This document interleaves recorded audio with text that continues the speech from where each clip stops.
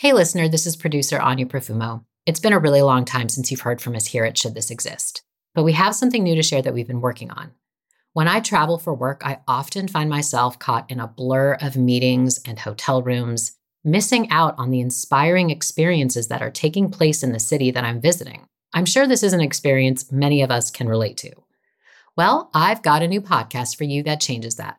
It's called Offsite Adventures, and it allows you to turn a simple work trip into an unforgettable adventure. In each episode, we reveal hidden gems in the most iconic business travel destinations. The stories you hear replenish your mind and spirit. Adventure can fit into any schedule, no matter how busy. We'll show you how to go and find it. Just search Offsite Adventures in your favorite podcast player and hit that follow button. The show is presented in alliance with Capital One Business. Excited for you to listen. 10 seconds after I did it, I realized that I'd created something that other people saw as a weapon. Drones are highly classified, export-controlled, aerospace-grade weapons. And I just started a community that was putting the letters DIY in front of a military technology. Suddenly, we had tens of thousands of people basically putting robots in the air.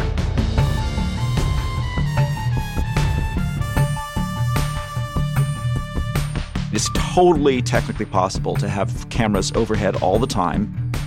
You don't have any legal right to privacy outside. You have actually no right. As you know, terrorist groups, ISIS and others, are using drones today to drop munitions. Some of them are based on our technology.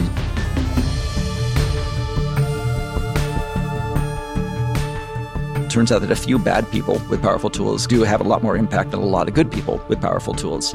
Many of us were just deeply wrong about that. In the science fiction book, there would have been that guy who had a choice to say, oh no, they might destroy the world, I should probably stop. And I'm like, I'm not going to stop. That was Chris Anderson, who left his post as editor of Wired magazine to start DIY Drones, an open-source community that helped anyone build their own flying machines. This was back when drones were still a classified weapon, not an off-the-shelf consumer product. His drones allowed filmmakers to capture sweeping vistas and scientists to count the nests of endangered birds. But Chris believes they also helped ISIS drop bombs on civilians in Syria. Drones already exist, and they've created ubiquitous eyes in the sky. But should they persist? That's one question we'll ask on today's show. But Chris's story raises a deeper question. Who is responsible when an invention becomes a weapon? It's the question of our times. How is technology impacting our humanity? Welcome to Should This Exist? From Wait What and Quartz. In this show, we invite an entrepreneur or scientist with a radical new invention to set aside their business plan and explore the human side of their work. What is the technology's greatest potential? And what could possibly go wrong? We'll debate, laugh, forecast the future, and then we'll ask the question, should this exist? Should this exist? I'm Katerina Fake, and I believe that the boldest new technologies can help us flourish as human beings, or destroy the very thing that makes us human. It's our choice. A bit about me. I co-founded Flickr and helped build companies like Etsy, Kickstarter, and Public Goods from when they first started. I'm now an investor at YesVC and your host. I want to start today's show with a story. It takes place on a hot afternoon in the summer of 2018. There's this really loud sort of bzzz noise I could hear from inside my apartment in Brooklyn. And it was just persistent. That's Kevin Delaney, the editor-in-chief of Quartz. So I stepped out into our backyard and I looked up, and about maybe 50 feet above me, there was a drone. And it was just parked over our backyard. my teenage daughter came out and we were just standing there, and this drone, who we didn't know who it belonged to, was actually just sitting there above us, surveying our backyard, a space that we imagined to actually be a private space. I started looking around for objects that I could throw at it. So I was looking around for a rock to hit this drone with and take it out of the sky. I couldn't actually find anything. After a while, it sort of sped off and disappeared, and it never actually came back. But the sense of powerlessness in the face of a drone hovering over us was actually pretty profound. That moment when Kevin looks for a rock to throw at a drone really struck me. I mean, Kevin's a longtime tech journalist, right? But I can imagine just how he felt. Even the most techie among us have these moments of powerless frustration when technology peers uncomfortably into our private lives. We already live in a surveillance state. But unlike what George Orwell wrote about in 1984, it's not a dictator following our every move. It's actually tech companies and other citizens, like the random kid who bought a drone at Walmart. On today's show, we're following two parallel stories. The first is about the world of surveillance brought by drones, the kind of drones that anyone can buy. You can attribute the spread of this invention in part to Chris Anderson. 12 years ago, he launched an open-source community and then a company to evolve drones from a military technology to an everyday gadget. By helping to make drones available to all, Chris helped farmers monitor their crops, scientists track endangered species, and doctors deliver life-saving blood to rural communities. But drones also contributed to the constant buzzing invasion of privacy here in the U.S. More shockingly, Chris believes that these same drones, and ones like them, were used by ISIS to drop bombs on civilians in Syria. Which brings us to the second story we'll follow on today's show. In Chris's decisions, we can map the arc of the inventor's dilemma. What do you do when you realize that you've created a weapon? The story of DIY drones began when Chris was still the editor-in-chief of Wired magazine. He was sitting around the dining room table with his kids. So I'm always trying to get my kids interested in science and technology and just failing time and time again, possibly because I'm trying too hard. One weekend, a Lego robotics kit called Lego Mindstorms came in, and a radio control airplane came in. And I thought, this is going to be an awesome weekend. We're going to do robots on Saturday, and then we're going to fly a plane on Sunday. And we did indeed build the Lego robots, and they did pretty much what you would expect, which is sort of drive very slowly towards a wall and then back away. So the robots were a bit of a bust. And then on Sunday, we decided to fly the plane, and we'd take them to the park, and I immediately fly into a tree. And I thought, how could that have gone better? And I thought, well, what if the robot flew the plane? I go to Google and I'm like, robot plane. And the first result is drone. I'm like, wait, what's a drone?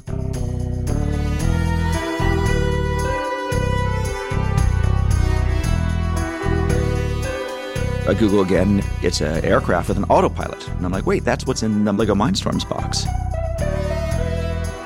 And that evening, around the dining room table, we put together a Lego autopilot and put it in an RC plane.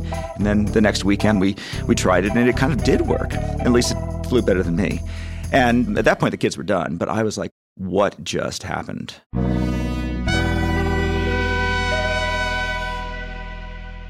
This was 2007, and what had happened is that new tools, like mini sensors, had become plentiful and cheap, making it possible to build things like GPS systems and accelerometers in small devices. This was the year the iPhone launched, the year 3D printing became mainstream, the year the maker movement took hold, making small-scale creation of electronics possible. At this point, drones were still mainly associated with the military, and while a few hobbyist kits were available, they hadn't made the leap to widespread, off-the-shelf products. But Chris was fascinated by the drone he created and wanted to see if others shared his passion. He created a community called DIY Drones, where anyone could learn to build a drone of their own. It was putting the letters DIY in front of a military technology, and it was a little provocative, a little cheeky, and it just took off. everybody was thinking the same way, and this community became the place where they did it. And suddenly, we had tens of thousands of people creating electronic designs and software designs and basically putting robots in the air. The idea of DIY drones started to take hold. Once you can put advanced technology in real people's hands, it inspires them to think of applications they wouldn't have thought of otherwise. So we had people doing things like wildlife conservation. It's like, hey, my job is to look at crane nesting. How do we count crane nests? And it turns out you're flying over them, they're pretty easy to spot. And then the next person's like, oh, I actually do bat movement. Could we use this to detect bats at night? These aren't people who came for the drones. It's people who had a problem out there that maybe a drone could solve. More and more people found problems that drones could solve. To give you a sense of the creativity that flourishes when that happens, let me take you into the DIY drones community. These are all real exchanges that took place recently in Chris's open source community. And you can hear in them the surprising, sometimes hilarious, and sort of gorgeous flourishing of creativity that can happen when ordinary people have access to new tools. Hello all, I'm new to this. I'm in the medical field and I need a hobby. I've decided to build a drone. A big drone. And I'm gonna build an octocopter that can carry me. Wow. Hi all, is there any software out there that can count cattle? You could upload a mechanical Turk and pay someone like 15 cents to count the cows. Will a BMW motor work for my octocopter? I would start with building something small, as this is a very complicated and dangerous project. The 10218 with a 30.5-inch triple props is capable of lifting 57.28 pounds. Attention, fellow drone fans. I found this hilarious drone wipeout video that I know you guys will love just as much as I did. Watch, laugh, and hey, share the joy. I can count 200 cattle with a 4% margin of error. I'm trying to count trees right now, but trees are much harder than cows. I wrote a bird counting algorithm that I could adjust just to count cows. Awesome! Thanks for the tips. I'll post details and photos when I finally start building my octocopter. It was this kind of energy in the consumer drone market that drove Chris to launch his company 3DR with partner Jordi Munoz. 3DR stands for 3D Robotics. When they launched in 2009, 3DR sold homemade drone kits, continuing the DIY drones tradition. In 2012, Chris left Wired and turned his attention full-time to selling 3DR's first recreational drone, the Iris. Thanks to 3DR, and even more so the Chinese company DJI, drones were everywhere in 2015, after Chris first rigged some Legos to a toy airplane. Chris remembers a moment when the potential consequences of his consumer drones flashed before his eyes. I'm on an airplane when I open up my book called Kill Decision by Daniel Suarez. It's a science fiction book about swarming drones that are modeled after army ants and end up destroying the world.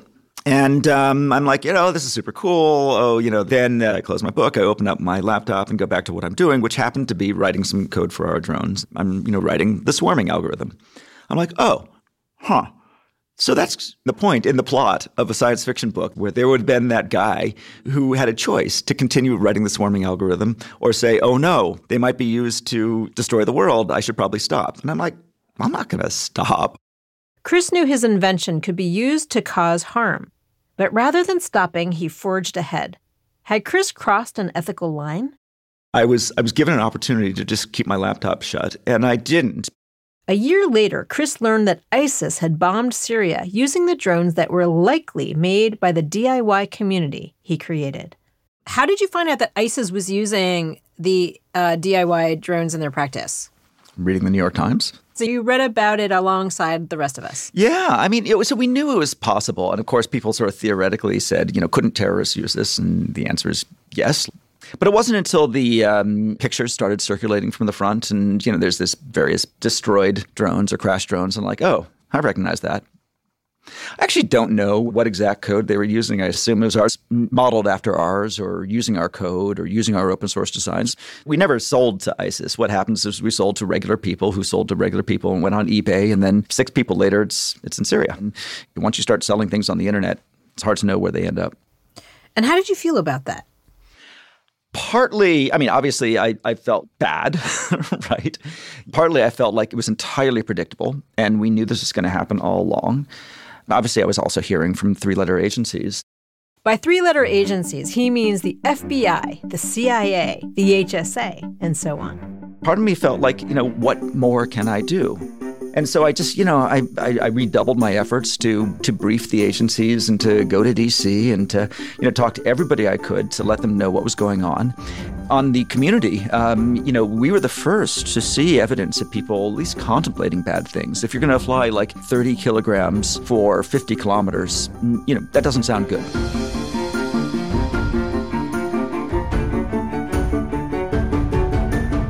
That just kind of sends off our warning sign. And so we were very clear with our terms of service on day one, this is 10 years ago, that if we saw behavior that we considered unsafe or illegal, that we would report it. And we did so many, many times. But all that means is we just call up one of our buddies in one of the agencies and say, and send them a link and say, this person seems like they're up to no good.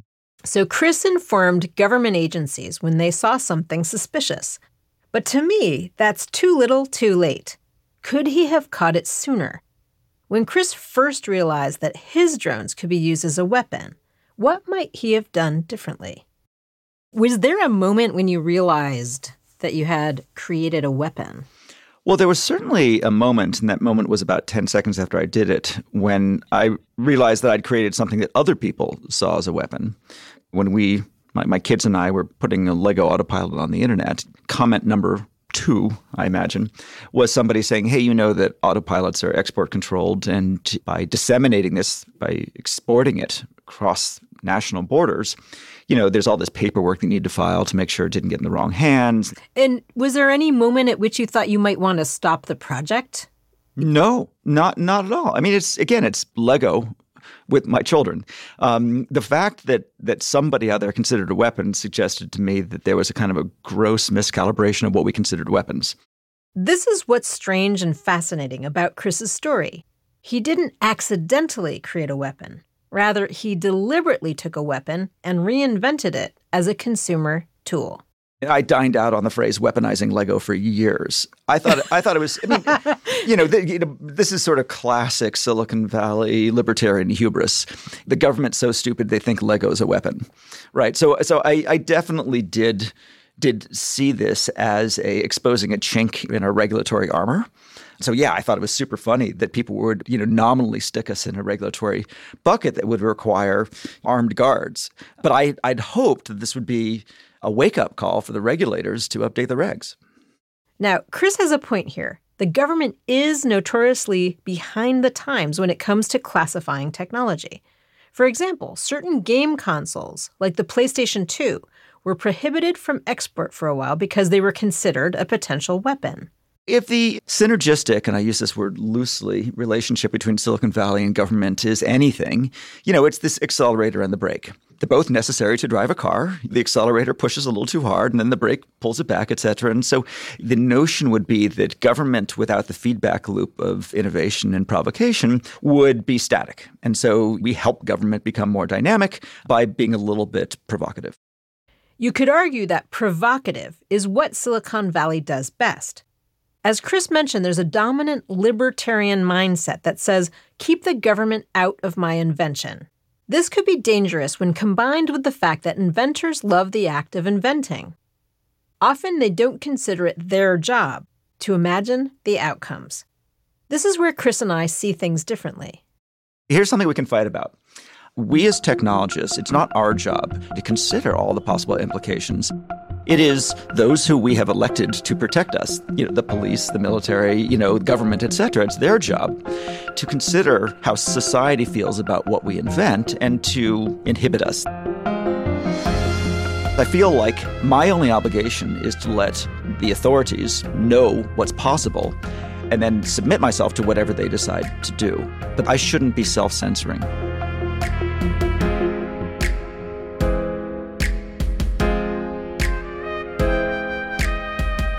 But I do think that we, kind of sitting as we do here in Silicon Valley, whenever there is congressional hearings, we actually sit and watch the elected officials, and the questions that are asked seem to be so ill-informed. Yeah. So how do we fix that?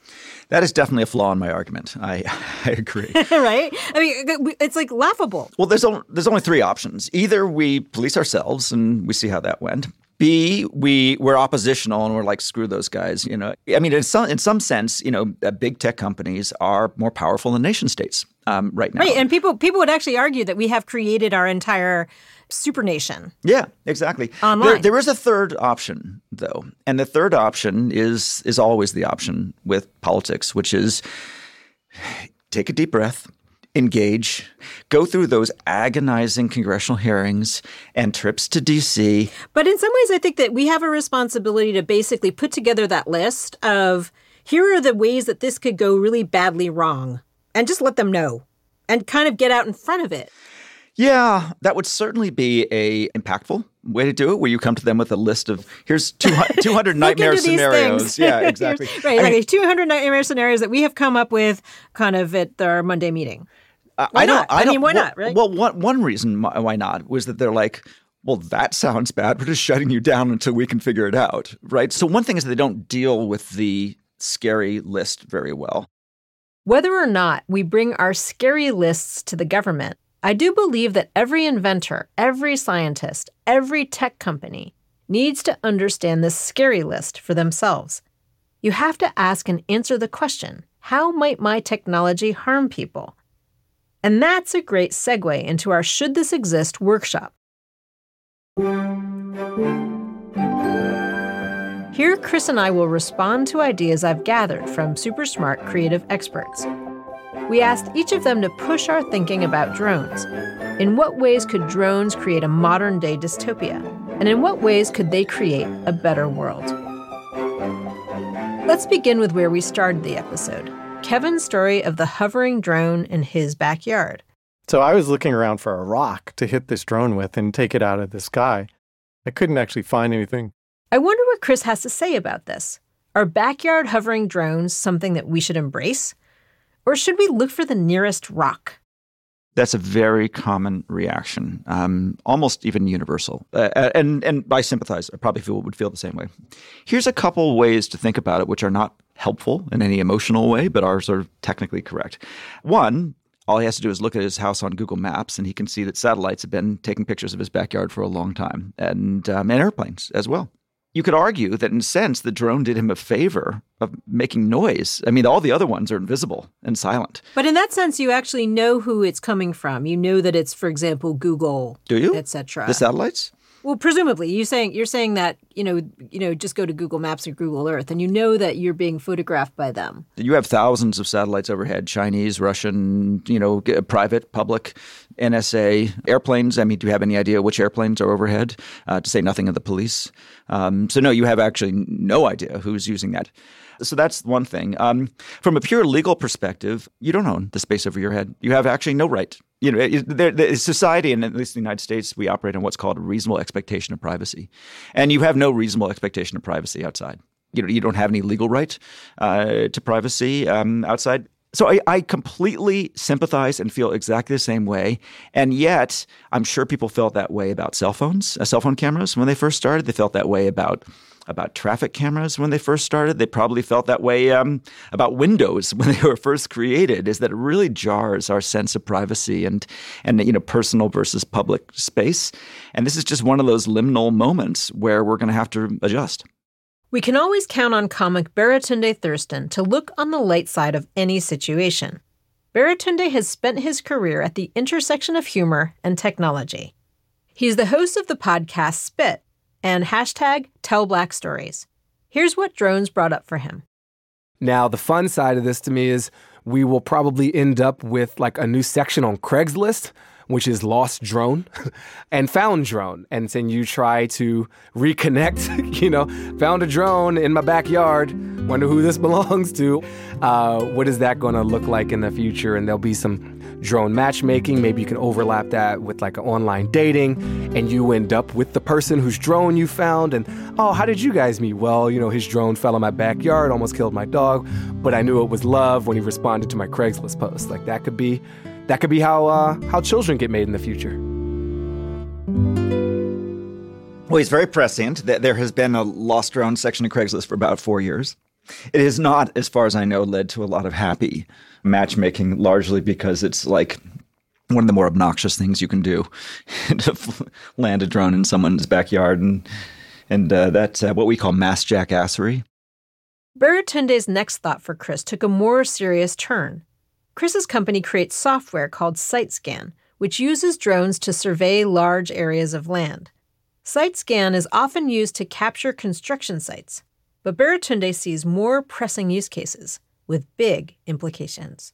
Once you start assembling imagery of a wide area like that, you're going to unlock a lot of different types of analysis. You're going to be able to note over time when a car is parked in a certain location. You're going to capture crime, and that's going to help police, and police are going to want access to all aerial footage that covers the scene of these unsolved murders and want to rewind this eye in the sky to this time, this place. Let's see if your camera picked up anything, and not just rely on retailers and their CCTVs or ATMs and their cameras, or private homeowners and their electronic doorbells with cameras enabled pointing out toward the street. This takes that up to another level and creates a ton of challenges. Like criminals, so much crime. So much crime will be caught on tape, so to speak. So much crime could be enabled, really sophisticated. Talk about surveillance of a target for a burglary. Like I'm writing a ton of movies in my head right now about what a stakeout even looks like, about what reconnaissance even looks like with this sort of perspective, with this view on the ground from up above. Yeah, that's good stuff. He's absolutely right technically.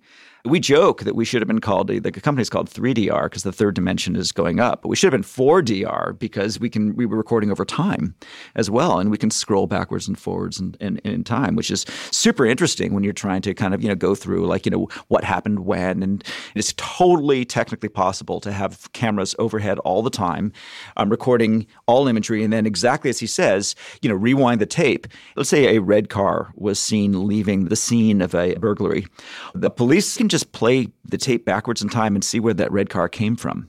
And they can just trace it right back to its origins. And there's been a couple experiments in LA and elsewhere to do that. But would you see this as potentially a utopian outcome where we end up with a world without crime? I think we've all thought about this.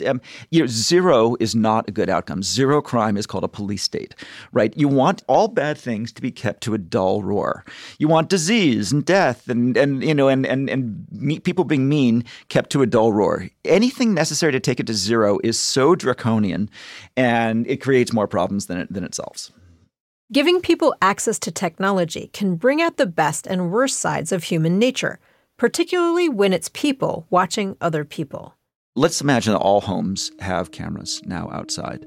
And let's imagine that we have two choices. We can either wait for the police to subpoena this in the case of an accident, or we could just choose to connect all of our cameras, and just make that footage available to the neighborhood or more.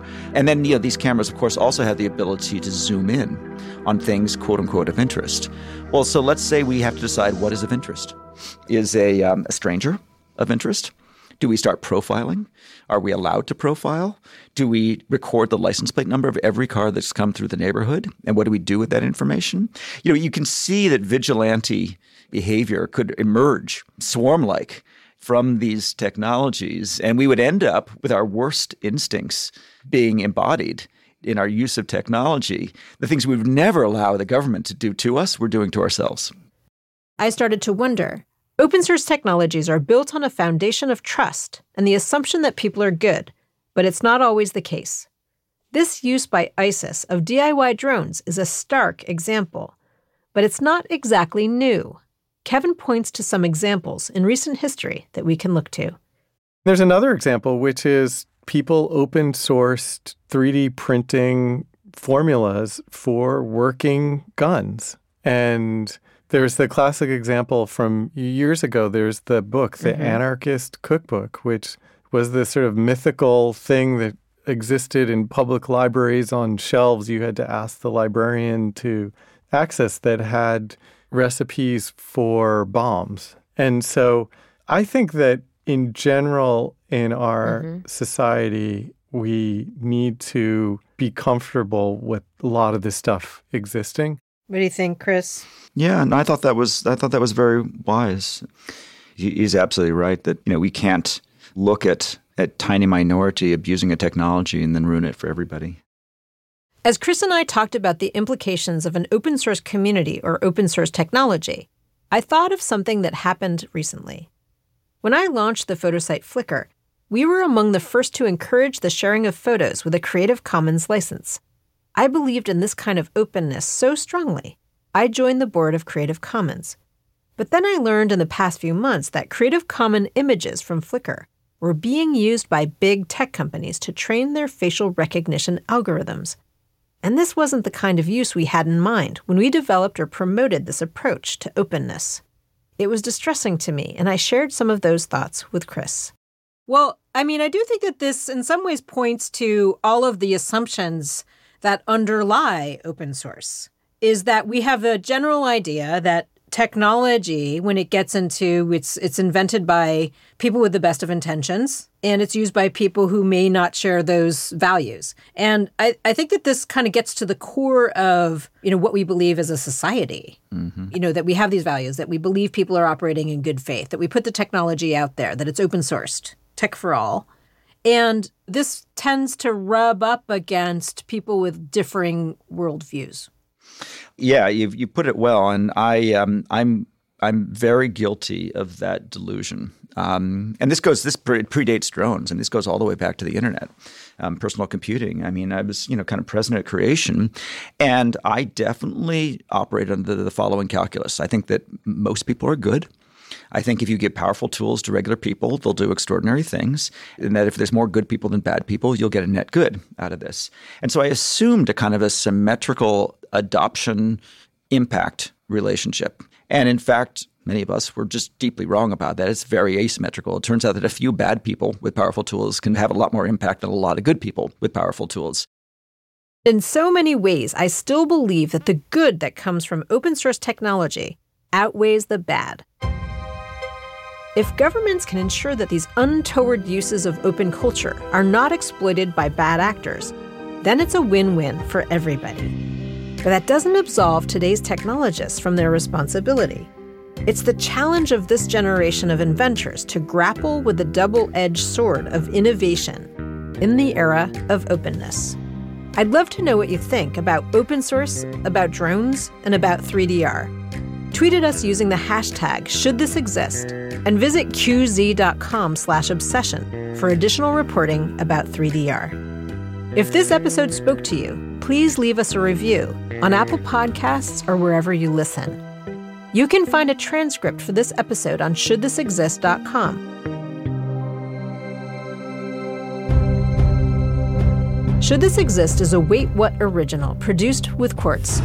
This episode was recorded in California and New York and produced in the studio in SY Partners in New York. Our executive producers are June Cohen and Darren Triff. Our producers are Sarah Singer and Timothy Liu Lee. Our supervising producer is Jay Punjabi. Adam Skews and Bailey Williams helped with the writing. Ali Killian with fact-checking. Natalie Jones helped with this episode's production.